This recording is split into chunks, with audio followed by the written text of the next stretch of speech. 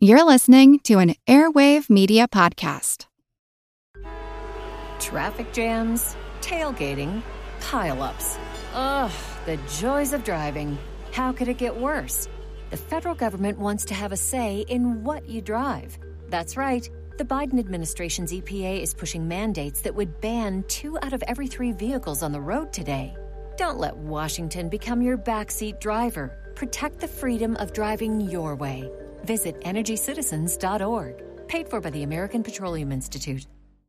The French Revolution set Europe ablaze. It was an age of enlightenment and progress, but also of tyranny and oppression.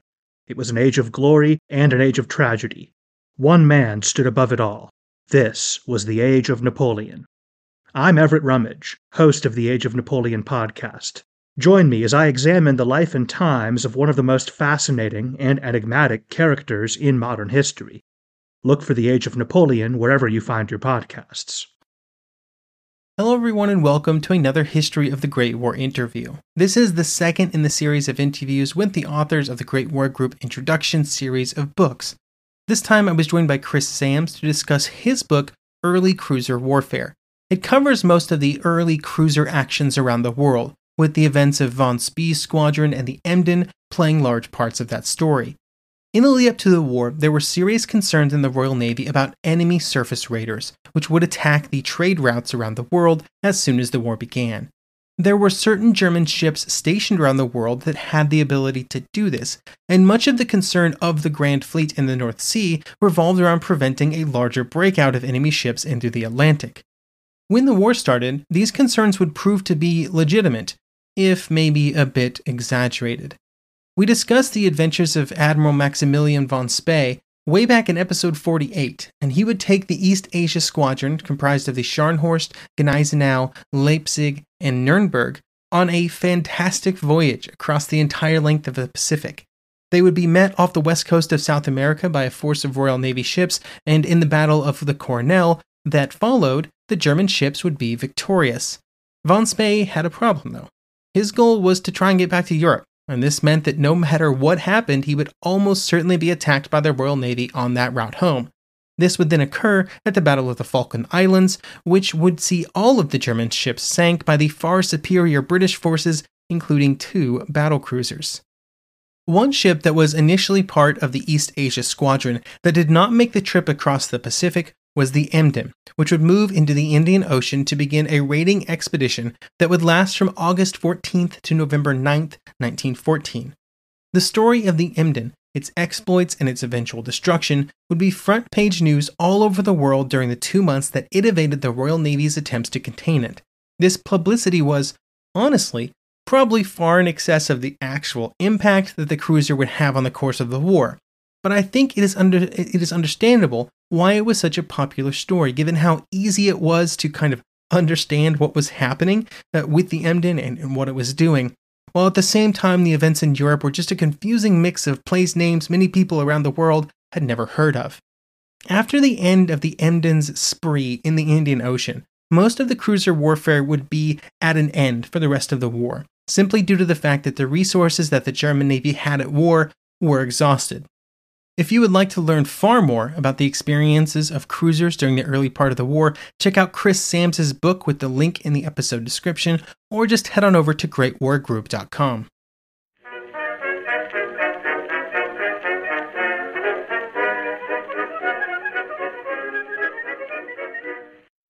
Hello everyone and welcome to another History of the Great War interview. Today I'm joined by Chris Sams, the author of Early Cruiser Warfare, one of the Great War Group's introduction books that are coming out soon-ish, or they could already be out by the time this is released. The release date seems a little fuzzy. Chris Sams, welcome to the interview, and thank you for joining me today. Yeah. Okay, so you wrote a book about early cruiser warfare in the First World War. What has drawn you to this topic? What made you want to write a book about it? It's not as an interesting way. I worked at the Imperial War Museum in the security department, and that would often mean getting up really early to go to work. So catching the train at like 4 o'clock in the morning.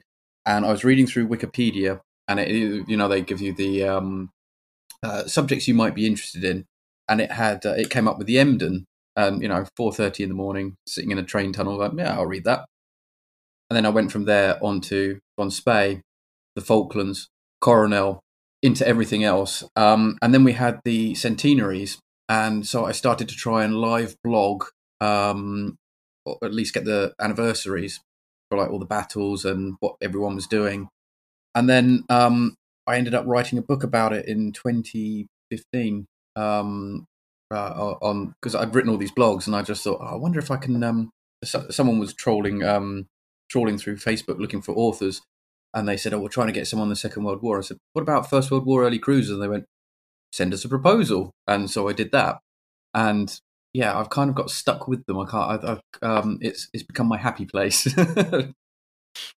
I definitely feel like there's a whole generation of historians. A lot of them are probably still younger at this point that sort of had their sort of Genesis light bulb moment randomly reading on Wikipedia at some point, and that's what got their ball going.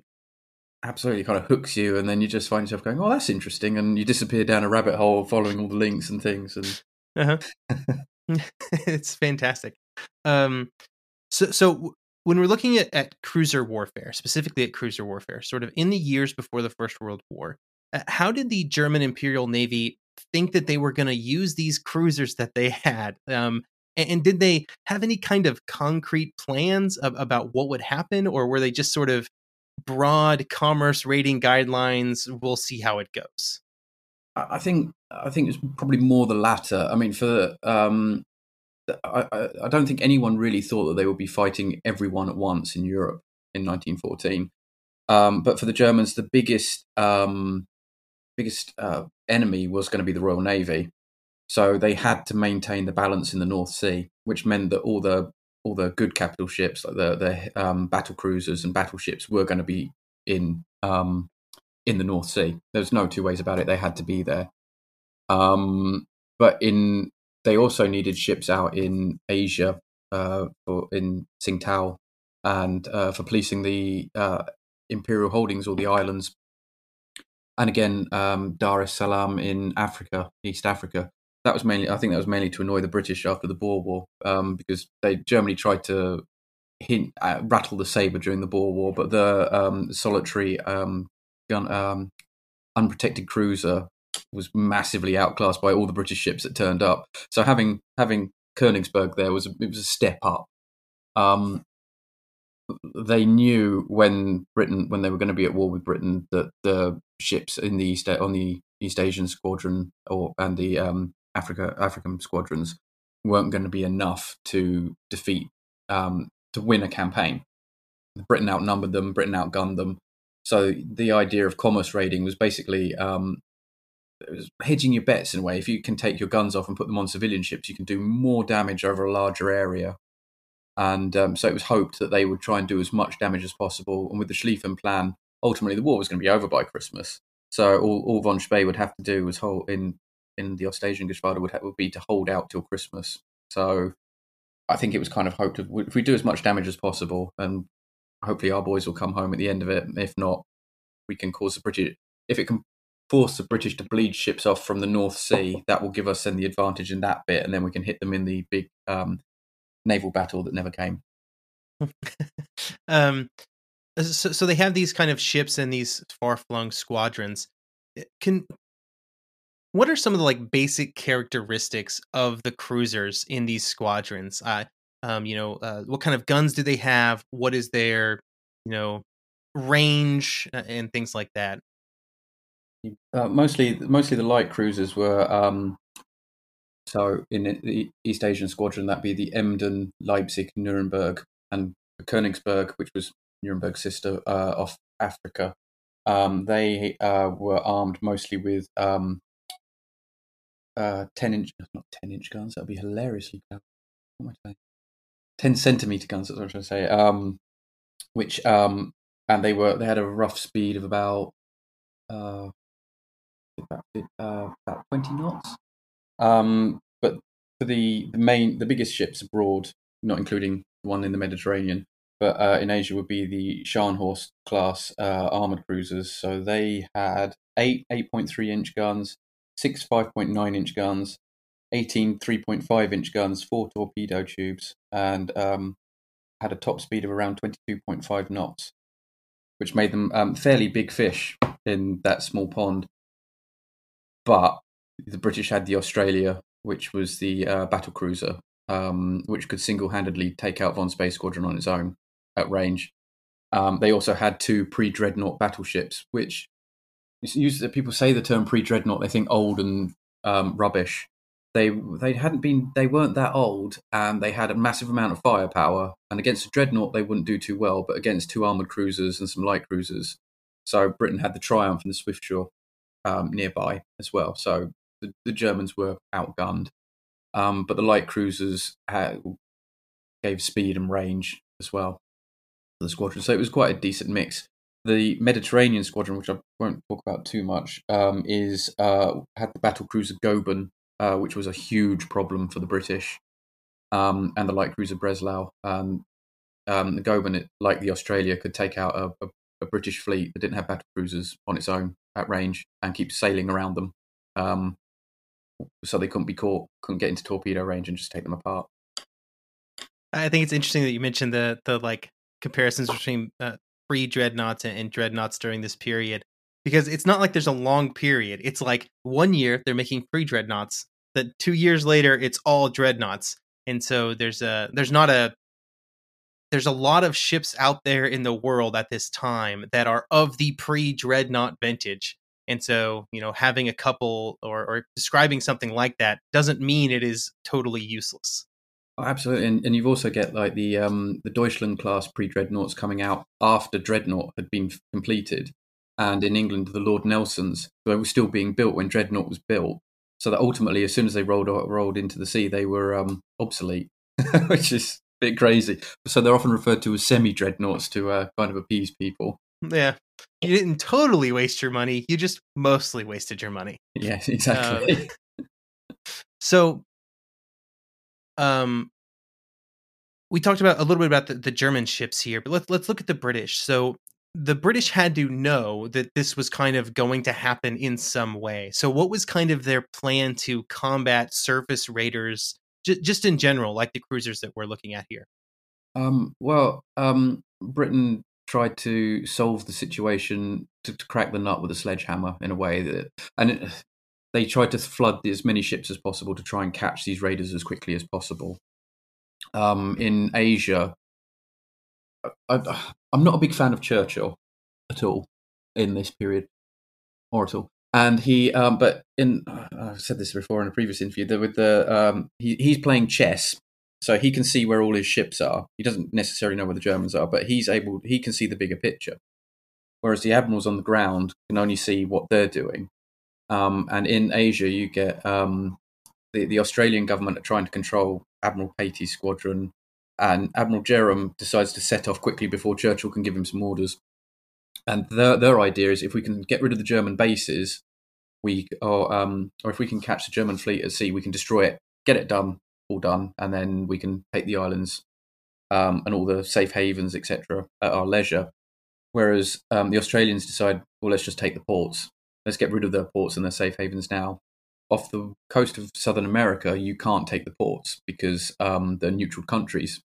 So it's just a matter of having British ships cruising up and down, looking for possible safe havens and listening for wireless chatter. Because although wireless is great and you can send messages to loads of people, to other ships, and organise meetings and stuff with supply ships, you can also someone else can hear you, triangulate your position, work out where you are, and then turn up, which happened to the Karlsruhe when she stopped a British ship. A liner went past and signaled. It was a Spanish liner went past and signaled them and said, "What's going on here?" And they said, "Oh, we're a British ship. We're doing a routine inspection." And the Spanish liner said, "Oh, okay, no problem." And HMS Canopus, that was further away, another pre-dreadnought, sent a signal saying, "What's going on?" They said, "Oh, there's a British ship." And they said, "Which one?" And the Karlsruhe went, "Oh, crap." So they quickly sank the British ship and sailed away. And by the time the battleship got there was no one there. But that was an example of where wireless goes wrong. So I'm assuming they also had to use wireless to coordinate, supplies. These are coal-fired ships, and I'm assuming they did not carry enough coal to go all the way across the Pacific like they would end up doing in the case of the Von Spee squadron. Well, Von Spee actually did. He right at the beginning, because he was his Scharnhorst and Gneisenau were already out of Tsingtao port. They were already on a flying the flag mission, and so they sent a signal saying all German ships, colliers and whatever, meet us at this island whose name I suddenly can't remember. I keep getting them muddled up sometimes. But he called all German ships to him and as many colliers as possible.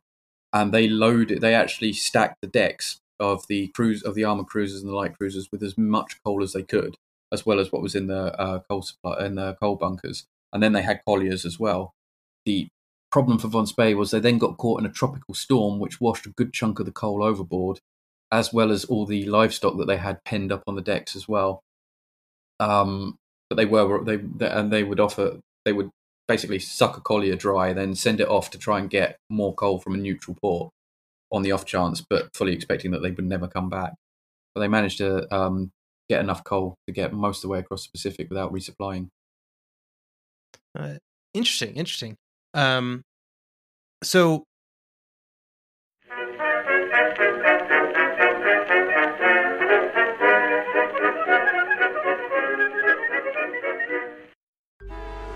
Traffic jams, tailgating, pileups. Ugh, the joys of driving. How could it get worse? The federal government wants to have a say in what you drive. That's right. The Biden administration's EPA is pushing mandates that would ban 2 out of every 3 vehicles on the road today. Don't let Washington become your backseat driver. Protect the freedom of driving your way. Visit EnergyCitizens.org. Paid for by the American Petroleum Institute.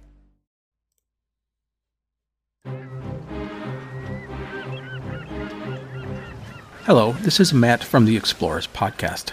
I want to invite you to join me on the voyages and journeys of the most famous explorers in the history of the world. At the Explorers Podcast, we plunge into jungles and deserts, across mighty oceans and frigid ice caps, over and to the top of great mountains, and even into outer space. These are the thrilling and captivating stories of Magellan, Shackleton, Lewis and Clark, and so many other famous and not so famous adventurers from throughout history. So come give us a listen. We'd love to have you. Go to explorerspodcast.com or just look us up on your podcast app. That's the Explorers Podcast.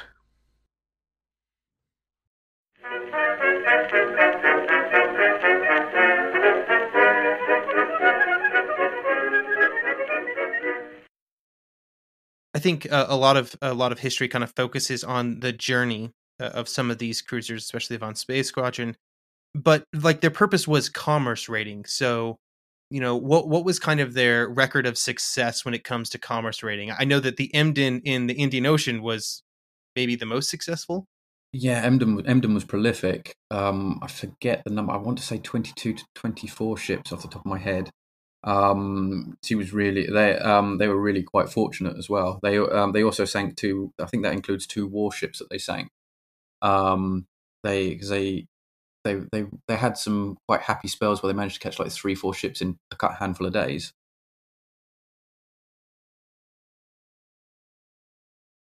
So the other cruiser that was really successful was the Karlsruhe, who had a very similar number to Emden, but her career is less talked about because they were less gung-ho. I mean, von Muller would just sailed into Madras Harbour and started shelling, and Dang Harbour, and sank a Russian cruiser. With the Karlsruhe, it had more of a gradual approach because it was in much more dangerous waters. So they would put a collier on either side and drift up the trade spine, with the idea that the colliers would up the field of vision, so they'd be able to see further, and they just listened to the wireless chatter. And the career was really quite successful. But they came to an unfortunate end. They had They exploded, possibly due to an ammunition storage. No one's quite sure. They were sailing up the Caribbean to cause trouble there, and she just blew up and took 2/3 of the crew down with her. But that was also quite a successful one.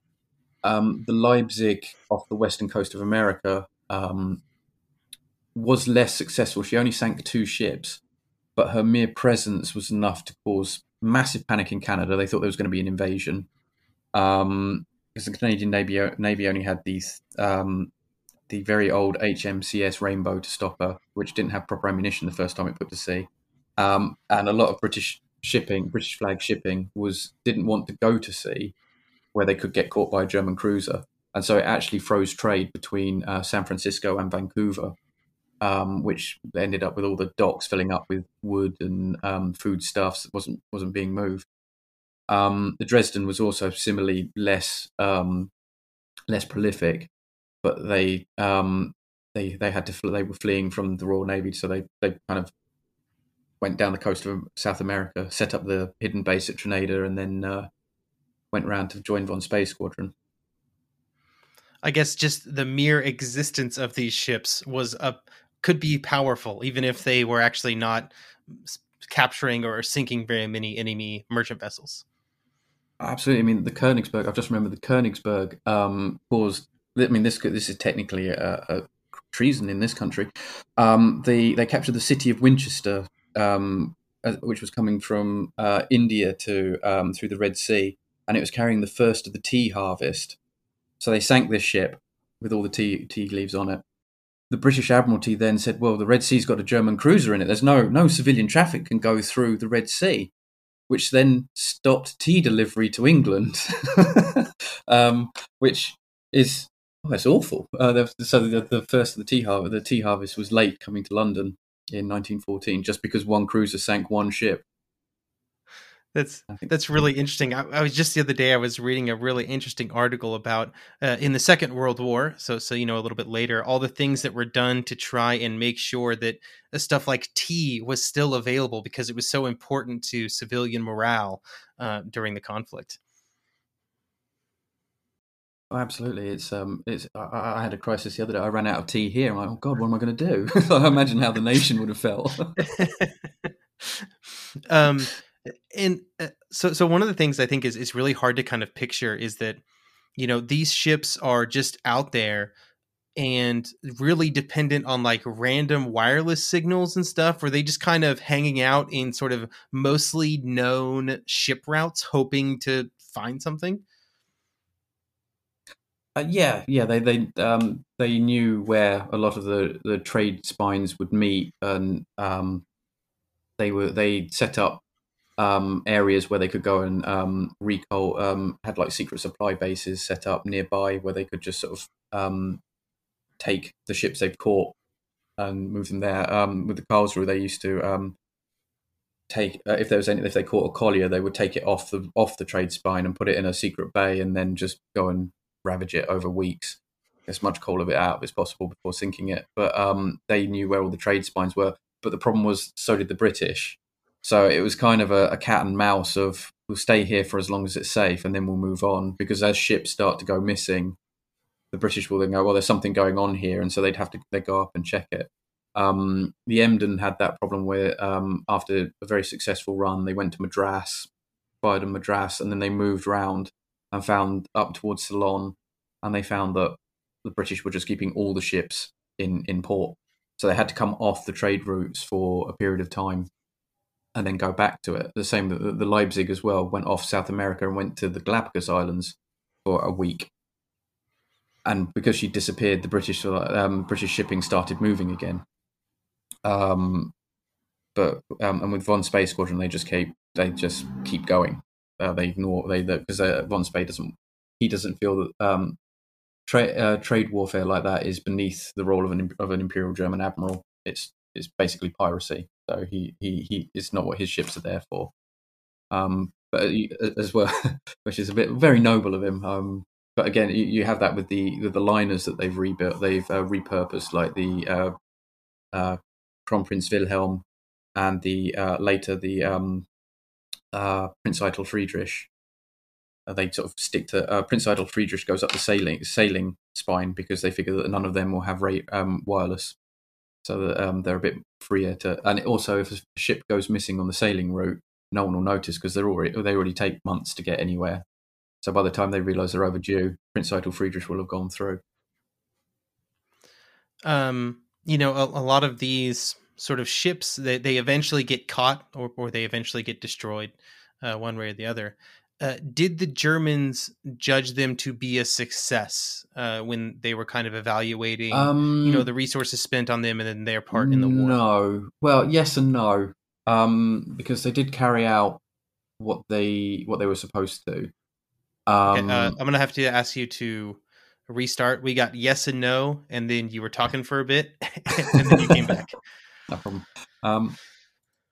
Yes and no, because they did carry out the duties that they were supposed to. I think with the regular warships, they were more than happy that the German crews had discharged their duties. Von Spey's squadron had successfully defeated the British fleet at Coronel, the first Royal Navy fleet defeat since the Napoleonic War. They had put in a really good show to get as far as they did. They were butchered at the Falklands because the British were up the game. Said, right, we're going to get rid of you. This is it. Game over. The same with the Königsberg. She walled herself in. There was nothing she could have done, and they just sat there and waited in the Refugi River, and they held down a British fleet till March. With the liners, they realised that they weren't ideal for the kind of war that they'd hoped they would do. The Kronprinz Wilhelm was told to put into port as soon as possible because there was just no way to resupply them anymore, and that she was just burning up loads and loads of coal, but just not affecting the shipping as much as they thought she would. And her sister ship, the Kaiser Wilhelm de Gross, which had put to sea in August 1914, was very, very quickly caught by a very old light cruiser, the High Flyer, and destroyed in an afternoon because they just didn't have the armour to defend themselves. And although they had guns and they put up a really good fight, it wasn't power. They weren't strong enough to fight a proper warship.